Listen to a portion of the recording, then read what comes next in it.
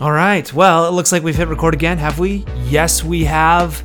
Good day, everybody. My name is Drew. I'm a pastor at Praxis Church, and just so thrilled that you're listening to this, to the Praxis podcast, in this feed, on our website, or one of your favorite podcast catchers. I think the cool kids that do podcasts say now these days. I don't know.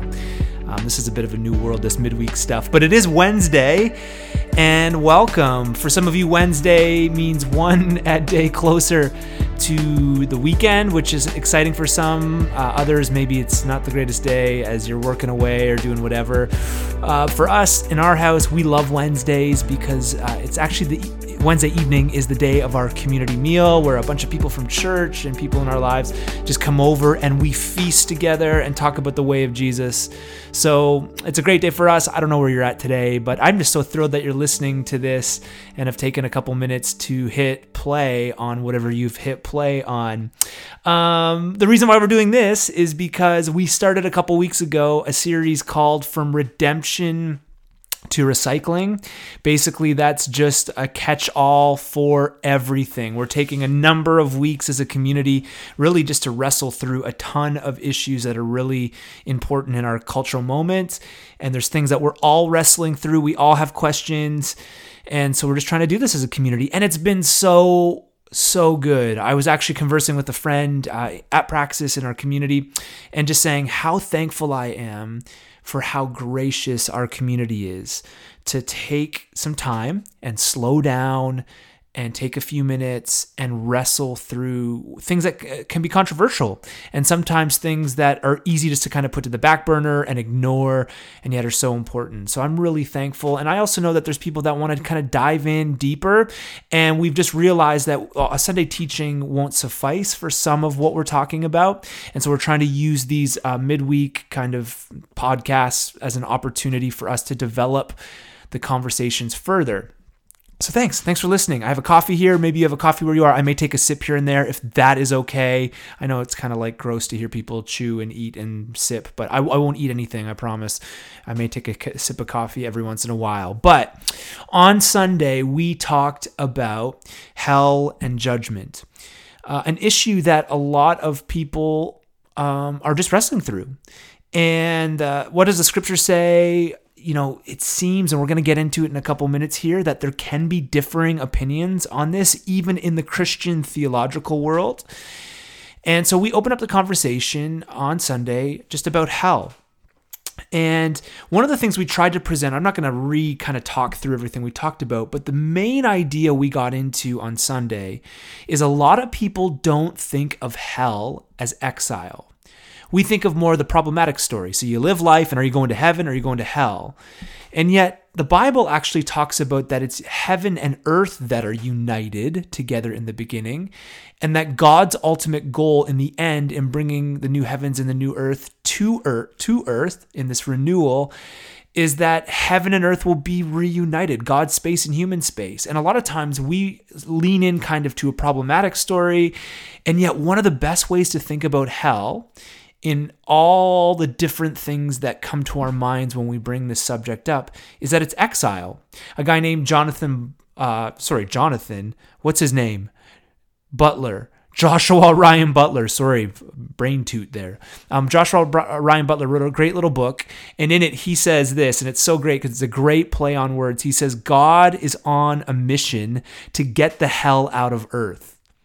If we could just all remember that as the big idea, is that God is on a mission to get the hell out of earth. And obviously it's a play on words because for some of us, we maybe grew up in environments of kind of painting a reality that God wants to get the heck out of this big bad earth and he wants to take his Christians away, his people away with him.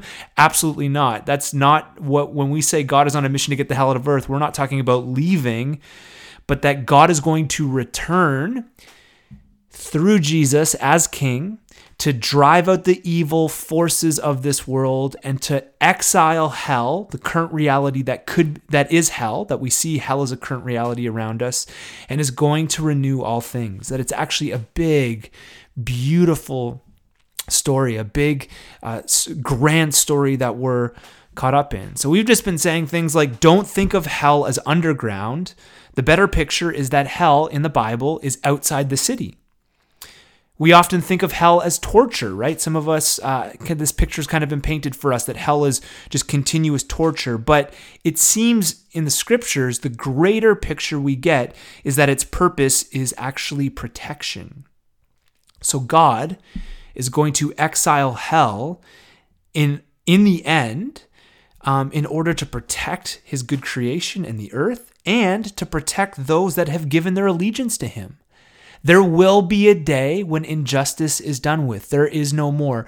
The Satan and his demons are ravishing this good world right now, and there's evil all around us. There will be a day, as God is the good gardener, he will come and he will exile hell. So hell is not necessarily underground. It's outside the city. It's not necessarily torture. What is its purpose is protection. And so one of the things we're trying to frame around is that hell is actually God's mercy. I know in the world we live, everybody wants to point, is this God that Christians follow? Is he evil? Is he just like wanting with a pitchfork to push people in to eternity of torment? The reality is that hell is actually God's mercy. There is an expiry date on evil and injustice, right? And so judgment and Jesus returning to judge is actually our hope. These, if you're on God's side, if you've turned and you're on God's side, these are beautiful things that I think we don't need to shy away from. And so some of these concepts that we shared on Sunday, again, are from a guy named Joshua Ryan Butler. He had a little book come out and it's really a popular book, like in the sense of it's pretty easy to read.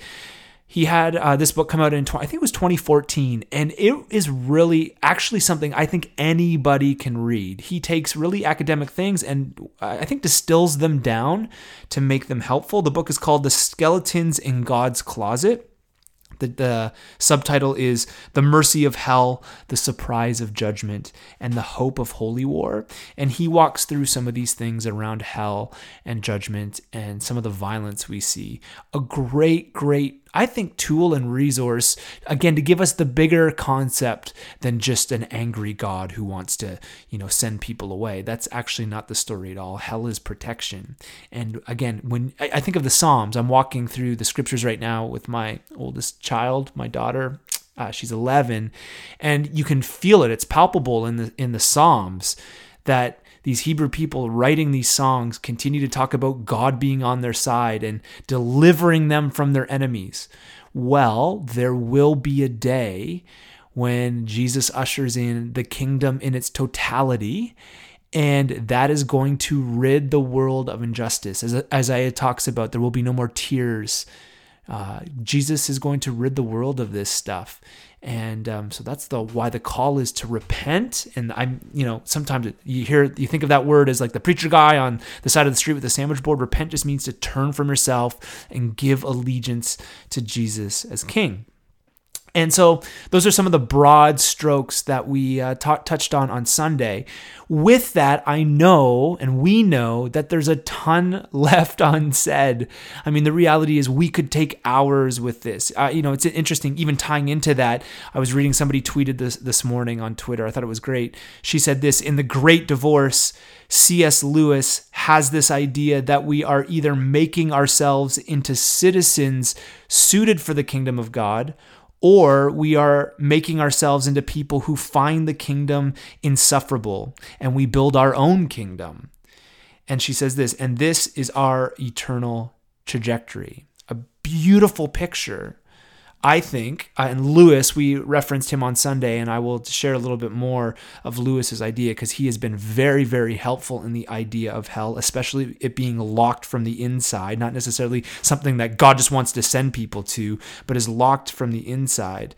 We're either making ourselves into citizens that are suited for the kingdom of God, or we're pushing against it. And there will be a day when God's kingdom comes in totality.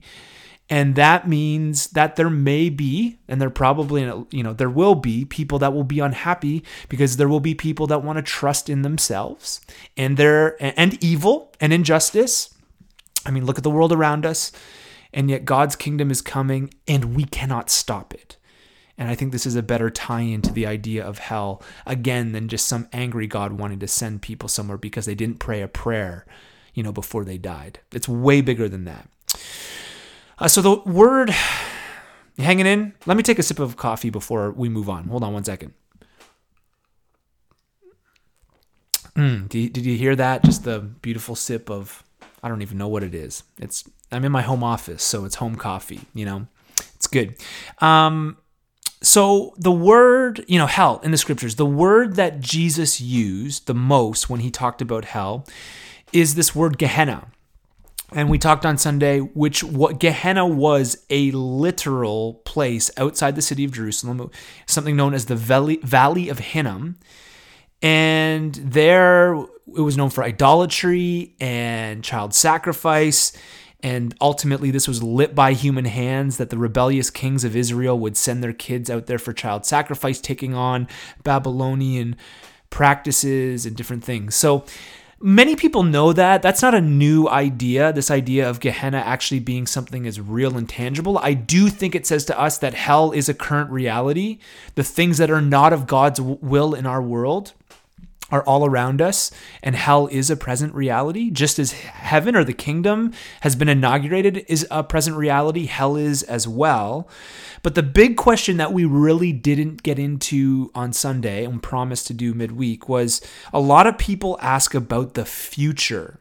Okay, some of you are like, yeah, I get it. Hell is a present reality. I see all sorts of horrible stuff all around me. But what about the ultimate idea of people's destinies? That's a great question, and that's what we're going to look at here. We're going to look at some of the Christian positions on hell. I'll say this. There seems to be a general agreement, no matter where you land with these ideas, of a few things. One, Jesus is going to return as king. I mean, this is a Christian thing that Christians believe no matter where they land when it comes to hell and heaven and the new earth. There is this general idea that Jesus, who has inaugurated his kingdom and has ascended to the right hand of the Father in authority, is going to return, and he will be this good king again that will renew the world. So Jesus is returning. Two, there's a general consensus, and I mean, you can't escape this from the scripture, that humanity will be resurrected. That humanity will be resurrected. Paul talks about this as something that is central and essential to the good news of Jesus, that there will be a resurrection. So 1 out of 1 of us, 10 out of 10 of us die physically, but all of us will be raised. And then 3, ultimately, humanity is going to be raised to be judged. That the living and the dead will be judged, that Jesus, the great king, is also the great judge, and he will judge humanity. Now, if you're in Christ and your allegiance is in the king, and you've lived for the king in this present age, it's very clear that you're not going to be judged for your sin, but Jesus took that upon himself. And there is clarity that you will actually be judged for your works here, your good works. On this earth, that you're not going to be judged for sin and injustice, but you will be judged. You and I, if you're in Christ, will be judged again for the good works that we have done, the things that we've done in this present age. And then 4, there's a common consensus that there'll be a new heavens and a new earth, that God's kingdom is coming here. We're not floating away to somewhere else, but the very real, tangible, embodied world that we live in will be renewed. Sin will be taken away. And like we said, this fits in with the hell idea that hell will be exiled. But the question a lot of people have, that's pretty consensus. The question is, what happens?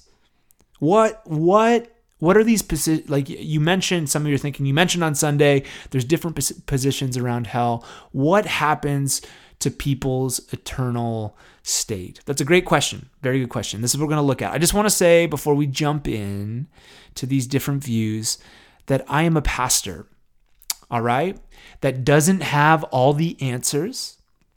I am learning like you, and you're going to hear over the next couple minutes that I have been on my own journey with this as well. What I'm trying to do as a pastor who does love theology and believes that it matters, that more than just saying to you every week, hey, God has a plan for you, which he does, by the way, and that he wants to use you, which he does, and bring your friend next Sunday, which, bringing people to church is great. More than that, theology is important. and it's dear to me because we're caught up in a beautiful story.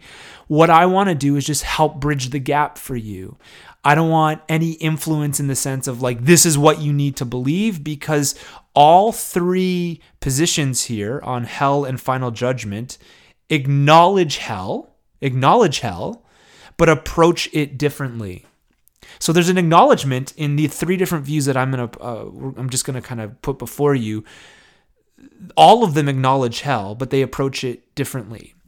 And so for some of you, maybe that grew up in more traditional, maybe even more reformed settings, typically the traditional idea of hell has been eternal conscious torment, and that's been it. There's been no room to kind of discuss through it. And here's what I don't want. I don't want it thrown around because we're exploring three different positions that we don't hold the authority of Scripture. Some people I know, even to open up the idea of different positions on this, will flip out. And I just want to encourage you not to flip out, because it's Christian people that have wrestled through these things, and we take the authority of Scripture very, very seriously. We actually just really want to get to what the Bible actually says. And it's true that there could be traditional positions held that don't necessarily hold the biblical view. Sometimes over time, things just kind of begin to be assumed. And I just want you to know, we hold the Scriptures dearly in our community, and we hold to their authority, so much so that there should be an openness, even if there's been traditional views held, to at least explore what the Bible says, get in and dig in. And that's my hope with this. So there are different Christian positions, and I'm just trying to help build a bridge here. So there, I would say, there's probably a fourth as well. There's actually a great little book by Zondervan called The Four Views, and in it, there's four different people that write from their position. It's edited by a guy named Preston Sprinkle, who's a great theologian, and I really appreciate. We're going to talk about three of them, leaving the idea of purgatory out. If you want more information and more study on purgatory, which has been typically a Catholic position, but more and more evangelicals are actually pressing into it and considering it. It is in that book, the Four Views book, and I encourage you to read it. I'm not going to talk about that as much.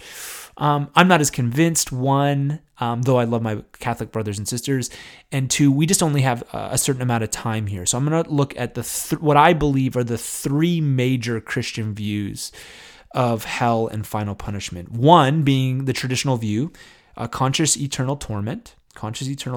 Two, the view called terminal punishment, which is also called annihilationism or conditional immortality. We're going to talk about this in a minute. And then the third view that would be more common would be Christian universalism. So conscious eternal torment, 2, terminal punishment, and 3, Christian universalism. Now, I'll just say this. Here's the thing with the Bible. Ready? If you proof text and just take single verses, somewhat out of context, or just kind of give off single verses, which often we do as people, we can be drawn into that a little bit. You can make a case for each of these three positions. So I'm going to talk about each of these positions, and I am going to give you scriptures for each position, and you're going to go, oh, that sounds like the Bible affirms that. You could do it for all three. Conscious eternal torment, so something that's eternal. Hell is eternal torment.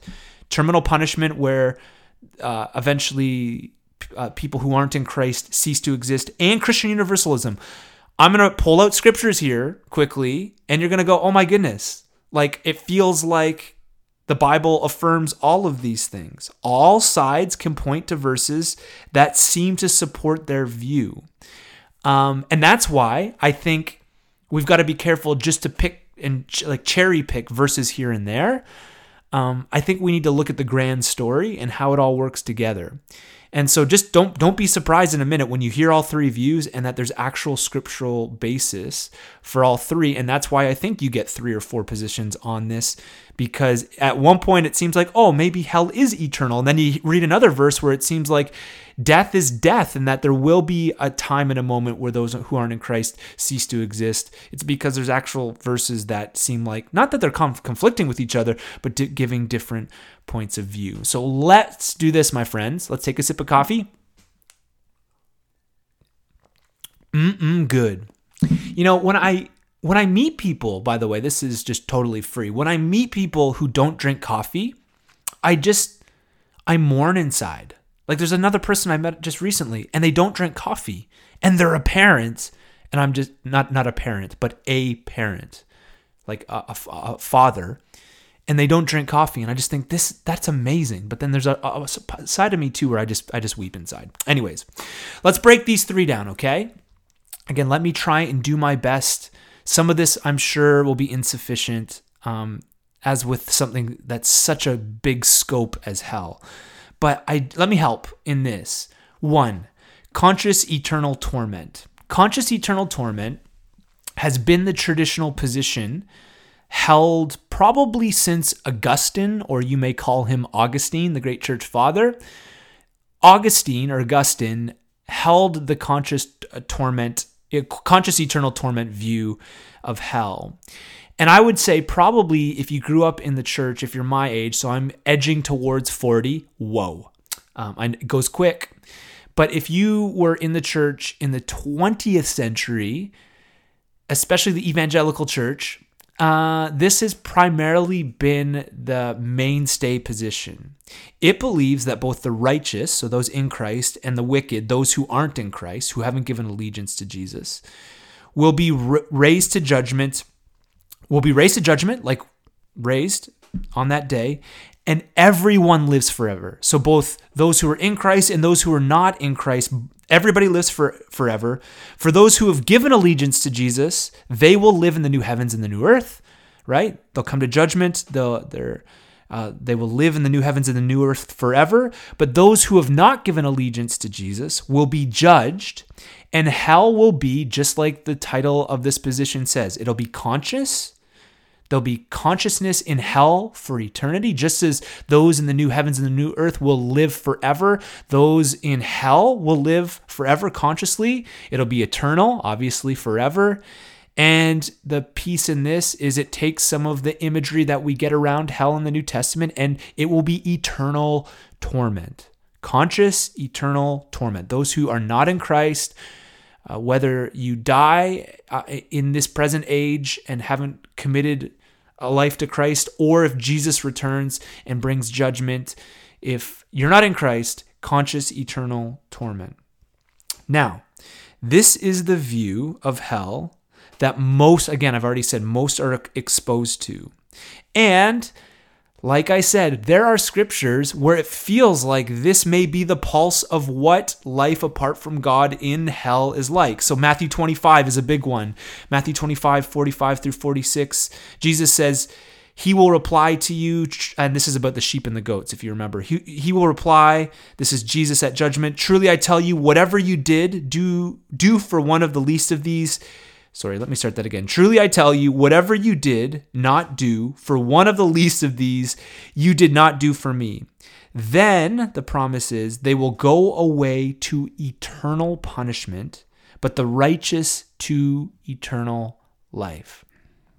So those who aren't in Christ, verse 46, they will go away to eternal punishment. So those who believe in conscious eternal torment go, see, look, a life apart from God in hell is eternal.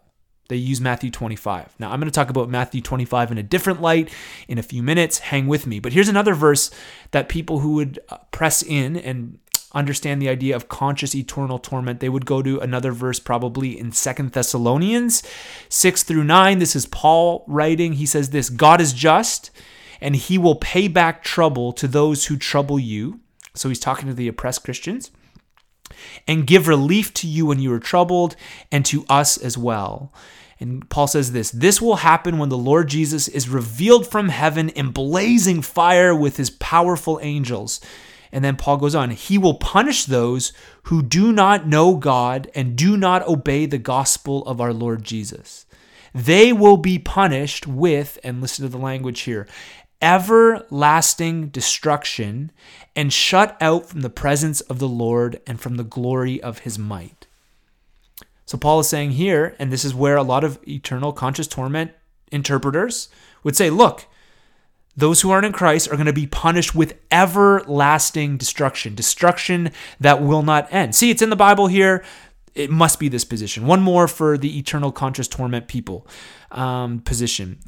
Revelation 14:11, and there's others, we don't have time, but Revelation 14:11 says this, and the smoke of their torment will rise forever and ever. So that's those who aren't in Christ.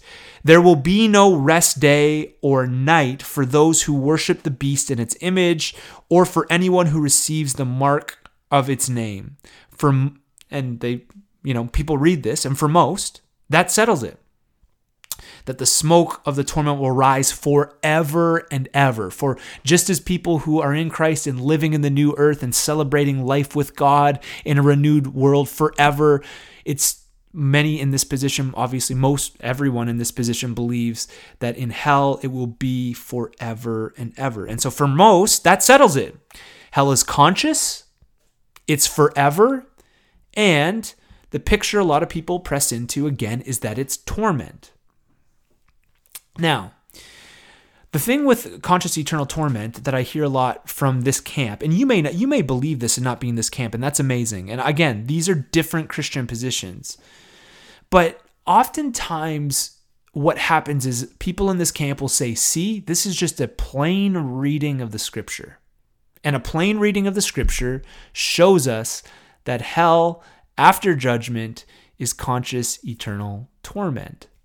But as you know, and especially if you've been around our community a bit, when you really work hard to interpret what the scriptures are leading us to, the question becomes, is there such a thing as a plain reading of scripture?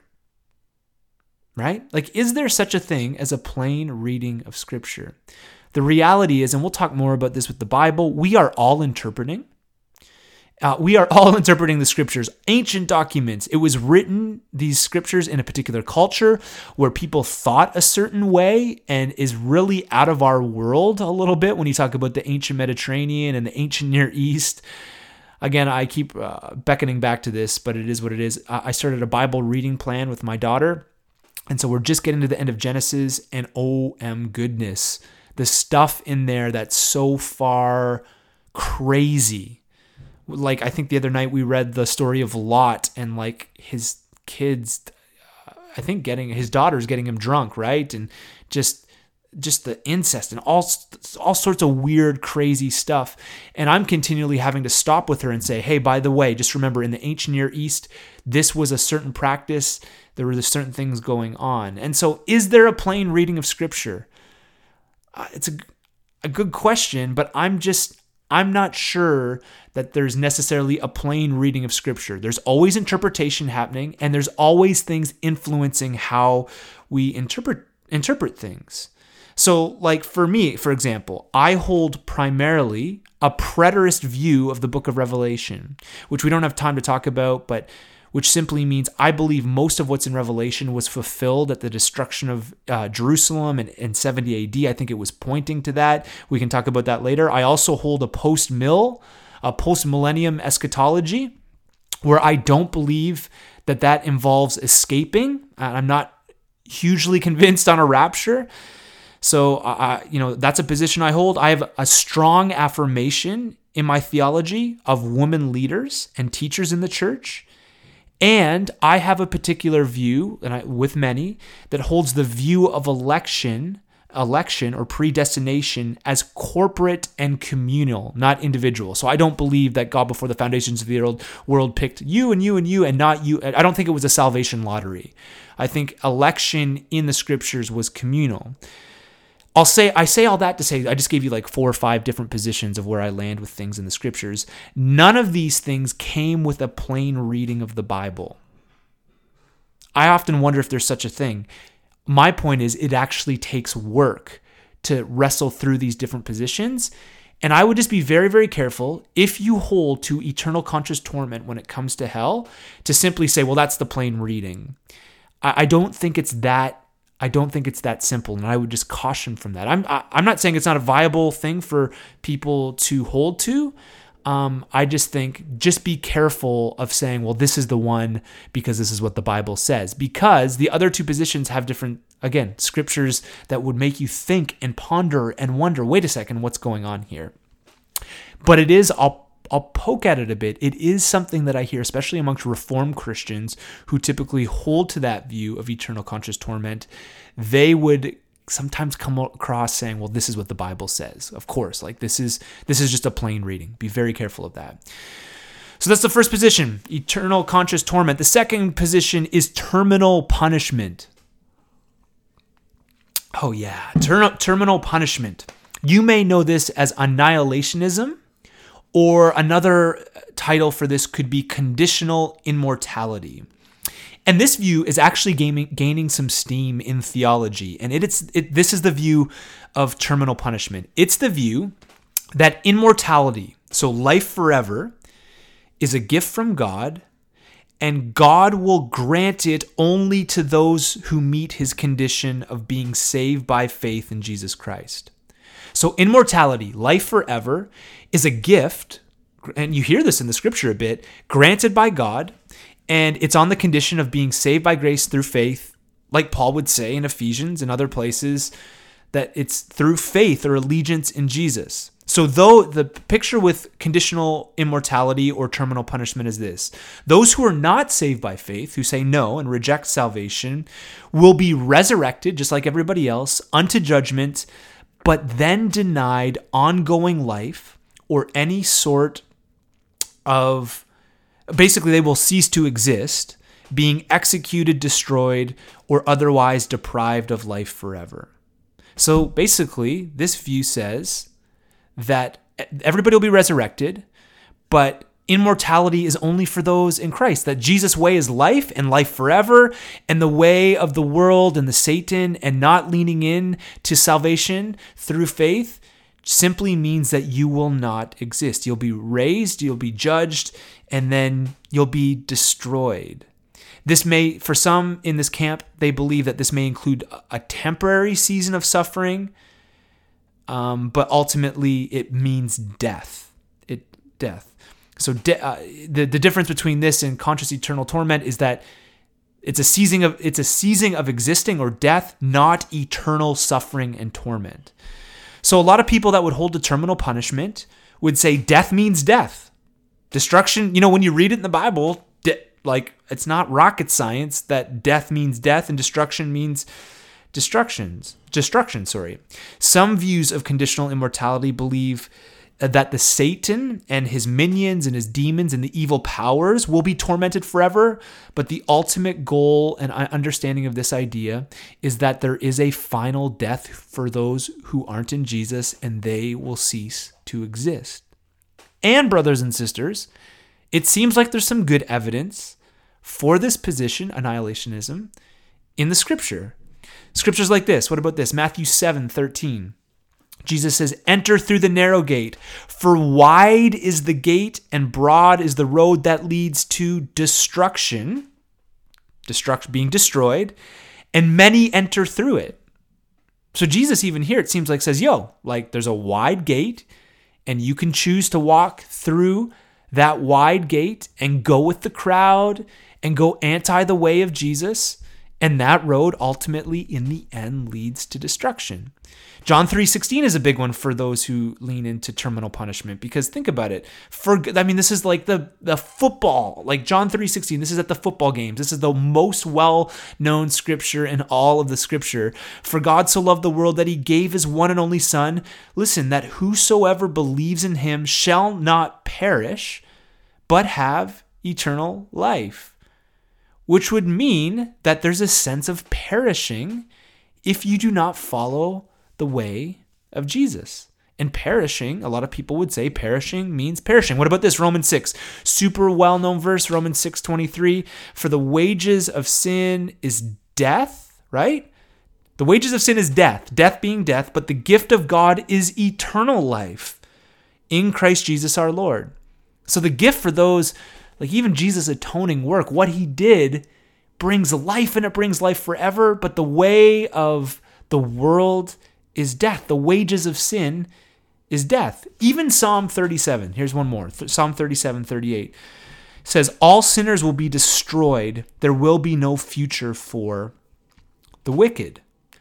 And so while eternal conscious torment has been the traditionally held view, this idea of conditional immortality or terminal punishment or annihilationism is gathering steam, I would say, in Christian theology right now. And I would just say it's a legitimate position. Again, some people are going to flip. They're going to say, no way, right? I've grown up in this. The Bible says that people will be tormented forever.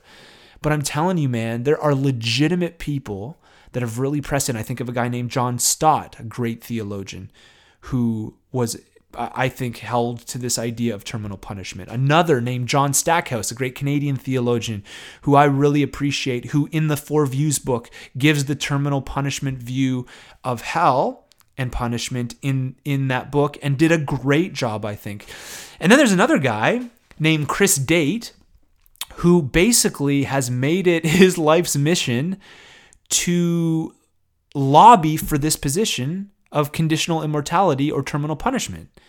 You may have heard of this site and this movement called Rethinking Hell. Chris Date has done, I think, an incredible job presenting this particular view of terminal punishment, that there will be a time when those who are not in Christ will cease to exist. God's not out to like beat them or destroy people forever, but actually death is what people want, and death is what people will ultimately get in the end if they don't want a life with God.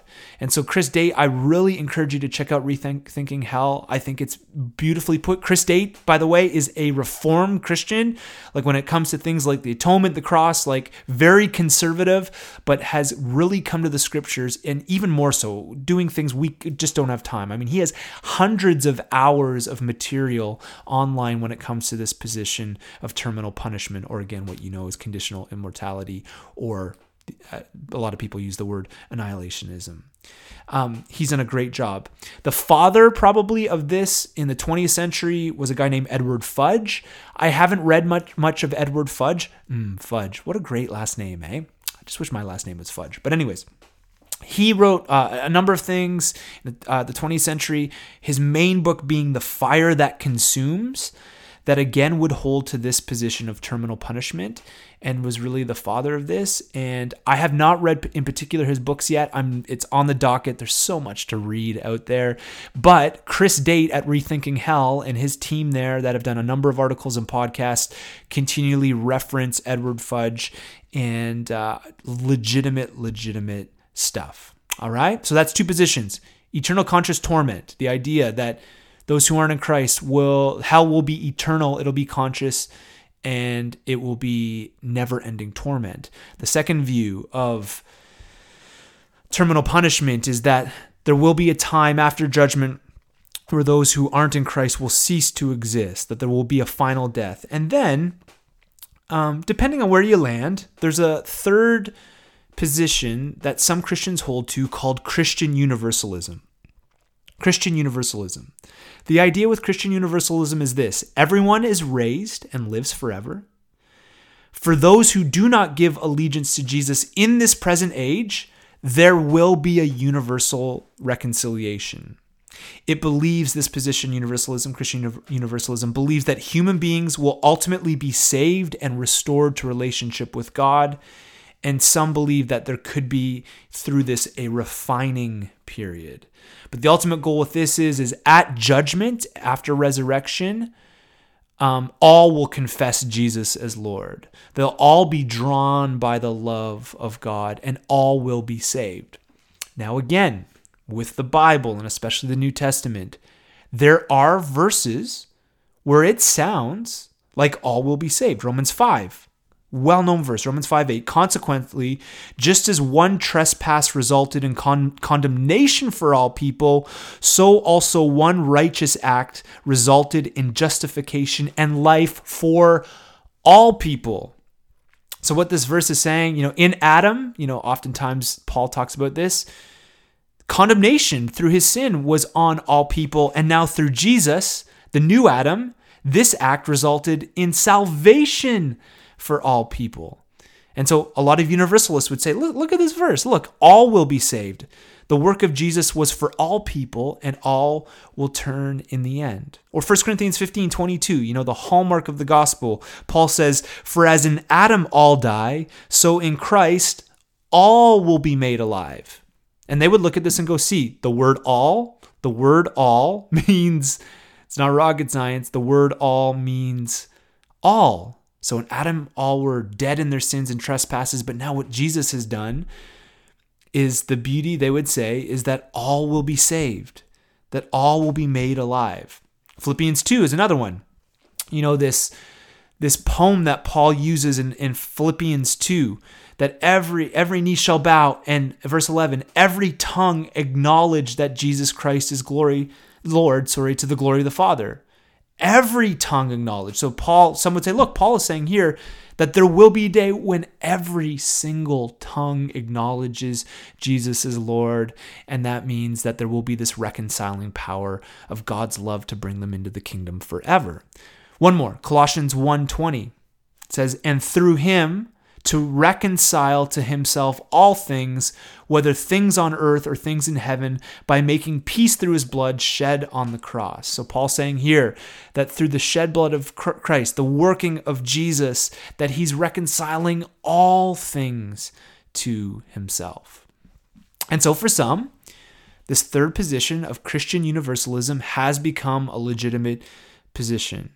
What's funny is a few years ago, all the cool kids, and you need to hear this, all the cool kids gave a guy named Rob Bell a lot of play with his book, Love Wins. And from my perspective, Rob got I don't know Rob, I don't even know why I'm calling him Rob, but he kind of got a little crucified in the process of this book as he pushed some of these ideas of kind of Christian universalism. The crazy thing is if you've been around a little bit and you've had your pulse on theology for a little while, what he was saying was nothing new. My disappointment in all that is a lot of people gave him credit for this radical, revolutionary way of thinking about things. But there's been a lot of people at work around this idea of universal reconciliation for a long time. And I say that to say he probably shouldn't have been crucified the way he was, because there's great Christian people that have gone before him that have held these beliefs. This is not a Rob Bell thing. It's odd that so many people pointed to that, but there was a lot, there's been people throughout history, in the Christian history more recently, that have believed this. I think of a guy named Robin Perry with his book, The Evangelical Universalist. I think Gregory MacDonald did a second edition of that book. There's others, like a really great guy named Brad Jersak. I have not read this book. Again, it's on the list, but with so much going on. I really love some of Brad's teachings and some of his influence on the Christian world and the theology. He wrote a book called Her Gates Will Never Be Shut. Her Gates Will Never Be Shut. And it appears that Brad would maybe lean into this Christian universalist idea and use some of the scriptures that we just read there. And there you have it. 3 particular positions: conscious eternal torment, terminal punishment, and Christian universalism. And Christians land on all different spectrums when it comes to this stuff.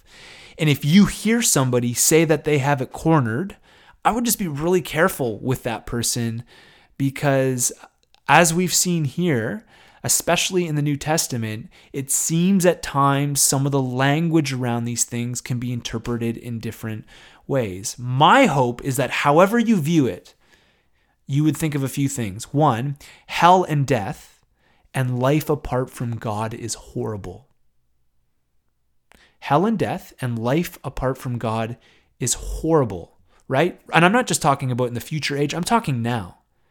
Jesus has come to give us life now, right? So we need to be reminded that the current reality of hell and death and the future reality of hell and death is horrible. the removal of God's presence from anything is horrifying. And just look around the world right now at how nations and people try and rule and govern. It is bad, right? And I'm not like an alarmist, but it's just true. Have you watched the 24-hour news cycle recently? Actually, it's so funny. I did like the whole no TV thing over the summer and tried to read as many books as I can. So my goal right now is the only time to watch TV is when sports are on, like sports I want to watch. So the Leafs last night had their first, you don't care about this, but the Leafs last night had their first exhibition game. So I had the TV on and I just flipped to CNN for a minute. And man, and it's not just CNN, it's just in general, the political climate, the vitriol. Oh my goodness. When we remove God from stuff, it gets pretty darn funky. We were created for life in the kingdom of God. And ultimately, eternal life starts when we give allegiance to Jesus, and that life then will blend into the life eternal. So hell and death and sin and everything is horrible. God is offering us life right here and right now. And we need to keep that at the forefront. No matter where you land with hell, life apart from God, even if you come to the realization of terminal punishment, where in the end there is a final death and cease of living, God is offering us life. God is giving us life, and that is what Jesus is offering us. Now, to close, hopefully you're doing okay. Hopefully you're hanging in there. To close, and I was not going to do this because I don't want to be like a certain kind of influence in any way that would disable people from thinking through. My hope is you hear these things and you hear some of these verses and you would wrestle on your own and you would wrestle through some of these things. I think if we all can agree that hell and death and life apart from God is horrifying, these positions, I hope we can all work together and you can work just as hard as I have over time to wrestle through some of these things. But people do often ask me, so where do you land with this? Where do you land with this? You know, you grew up in the church. I grew up in an amazing church, pastor's home. To be honest, I didn't really think too deeply about it until the last number of years. I think probably what would have happened is I would have just assumed eternal conscious torment because that was kind of, not just in my church, but in general was kind of the general position. You hear about suffering for eternity in some of these verses. And so that was just kind of, I never thought to argue or wrestle through it that much. It was just more assumed. But people often ask me now, so where do you land with this? Again, I'm a little cautious because I don't want, if your views differ, I'm really okay with that. I'll say this. I personally have gravitated towards the terminal punishment view of hell and suffering and judgment and punishment. I have leaned more towards recently the idea of annihilationism or conditional immortality as a position. I wouldn't say that like this is quick. I'm still wrestling through some things. I mean, even here, like wrestling through the different things and the different texts and the different positions and reading some different books on this. I'm still a work in process. I do not have everything figured out. Again, the only thing I can tell you is life apart from God. I wouldn't want that on anybody. I think God wants to reconcile. He wants to reconcile you to himself. But I have been leaning towards the terminal punishment view, annihilationism. There's a few, let me share just a couple reasons why. And again, I don't want this to be like, oh, well, now, I hear this and now I got to change my views. I am not saying that. One is around language a bit, and we could spend a whole millennia talking about language here. As you know, language is interesting when we read the Bible. Partly because the Old Testament is primarily in Hebrew, the New Testament is in Koine Greek, and there's some Aramaic in there kind of throughout. And so we're taking ancient words that had meanings and we're translating them. So for example, even Matthew 25 with the sheep and goats, Jesus says, "Truly I tell you, whatever you did not do for one of the least of these, you did not do for me. Then they will go away." So this is the unrighteous to eternal punishment, but the righteous to eternal life. So for a lot of ETC, eternal conscious, ECT, whatever it is, eternal conscious torment people, they would go, see, again, look, it's eternal punishment. But even that word eternal, it's, I want to say it right, aionias in Greek. That word eternal in many New Testament texts doesn't just refer to any age or time, but it refers to the age to come. So if you look at that word, when it's used in some other places, it's actually translated as the age to come. So even with Matthew 25, even though it says eternal punishment, some think that this could be translated the age to come punishment, or the punishment that belongs in the age to come, which would mean that this is not necessarily talking about eternity as forever. It's not talking about a time length. Some would say that it's more about the age to come. So how long is that punishment? It may not be as clear even in Matthew 25, which a lot of people who would say that hell is eternal, it's conscious, and it's torment would look to Matthew 25. We have to look at that word eternal in its original meaning, and sometimes it's translated as the age to come. And could this just be the age to come punishment? Which I think could leave some, there's one piece of language where I think it could leave some room that there will be terminal punishment, that at some point there will be a ceasing of life. Not that there's not punishment. Punishment is death. Death apart from God. I mean, that's to me is non-negotiable in this, but it may not be speaking about a length of time, right? Also, so there's the language part. Also, one of the things that I've been really wrestling through when it comes to terminal punishment or annihilationism is, how does hell fit into the entire narrative? That's just what I've been thinking. So maybe I'm getting a little away from like proof texting scripture here and thinking more on a general terms. Like, how does hell fit into the entire narrative? I'll just put it like this. It seems like the way, and this is all through Jesus' teachings, and as he asks people to follow him, the way of Jesus is life. Can I get an amen? And it seems like the road outside of the way of Jesus is death. So I would say Jesus' atonement is for life, and his death on the cross was for our life, that penalty, that him giving himself up. And I would just say, if you don't want that, if you don't want to lean in and receive that atoning work, then the other option is death. And I would just say, I'm beginning to see it's a little more than just a spiritual death. Sometimes we talk eternal conscious torment. People will say, it's a spiritual death, but then you live forever after being resurrected and you live in torment. I would view it as more and more as I look at these scriptures that there, I think, is the option where that death is death. I mean, death in every, and this is the thing we got to just think through even with language, death in every generation has always meant a lack of existence, not torment.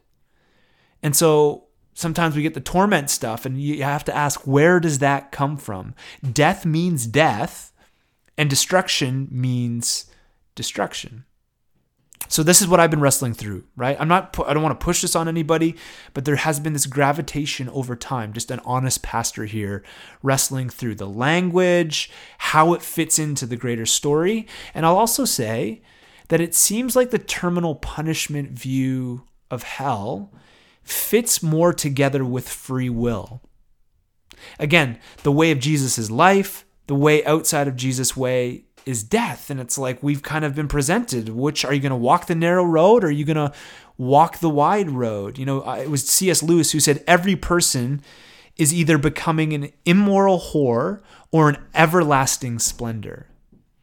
And I think that's a picture of, as we're transformed in Christ, we walk into life or you can walk into death. Dallas Willard said it like this. I heard this from another teacher this week. Dallas Willard said, death just seals the trajectory you've already been on as an honor and dignity to your freedom. And so God has given us the ability as free beings, and the choice is life or death. And I view that choice as death more than I do an everlasting, like being tormented, as much as it is a ceasing to exist by what we see here. Now, some of you are thinking, man, you're not giving me enough. We're just running out of time. I mean, we could go hours upon hours, but I'll say, so you have the language piece.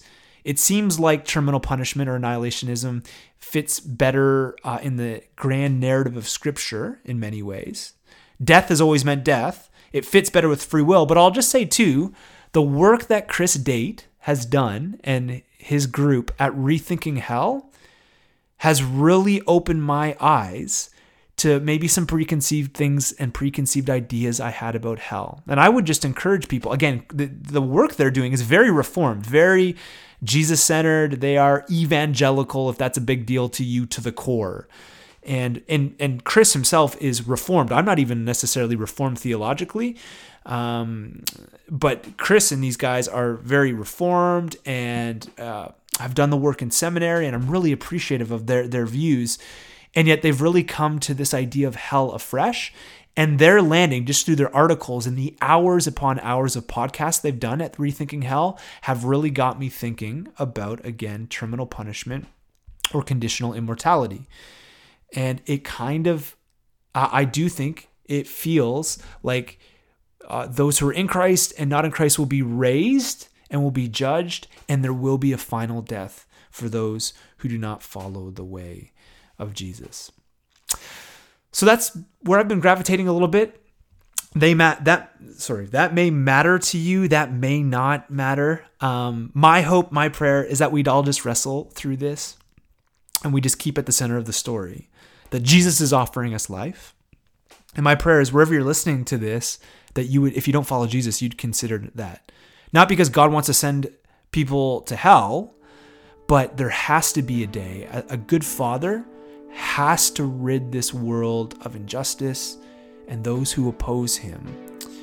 And I know that's not always like a progressive conservative in our moment and PC in our moment, but the good father wants to come and set up his kingdom forever. And in that kingdom that I believe does not end, that kingdom is a kingdom of righteousness and justice, mercy and love. And so we need to think through that. So anyways, thanks for hanging with me. You may have questions, more questions. We can maybe tackle some of these as well. You can always submit these questions to hello@mypraxis.church. My hope is that you'll be gracious with us as we wrestle through this. As well, you can go to mypraxis.church/questions, and there you can submit questions anonymously.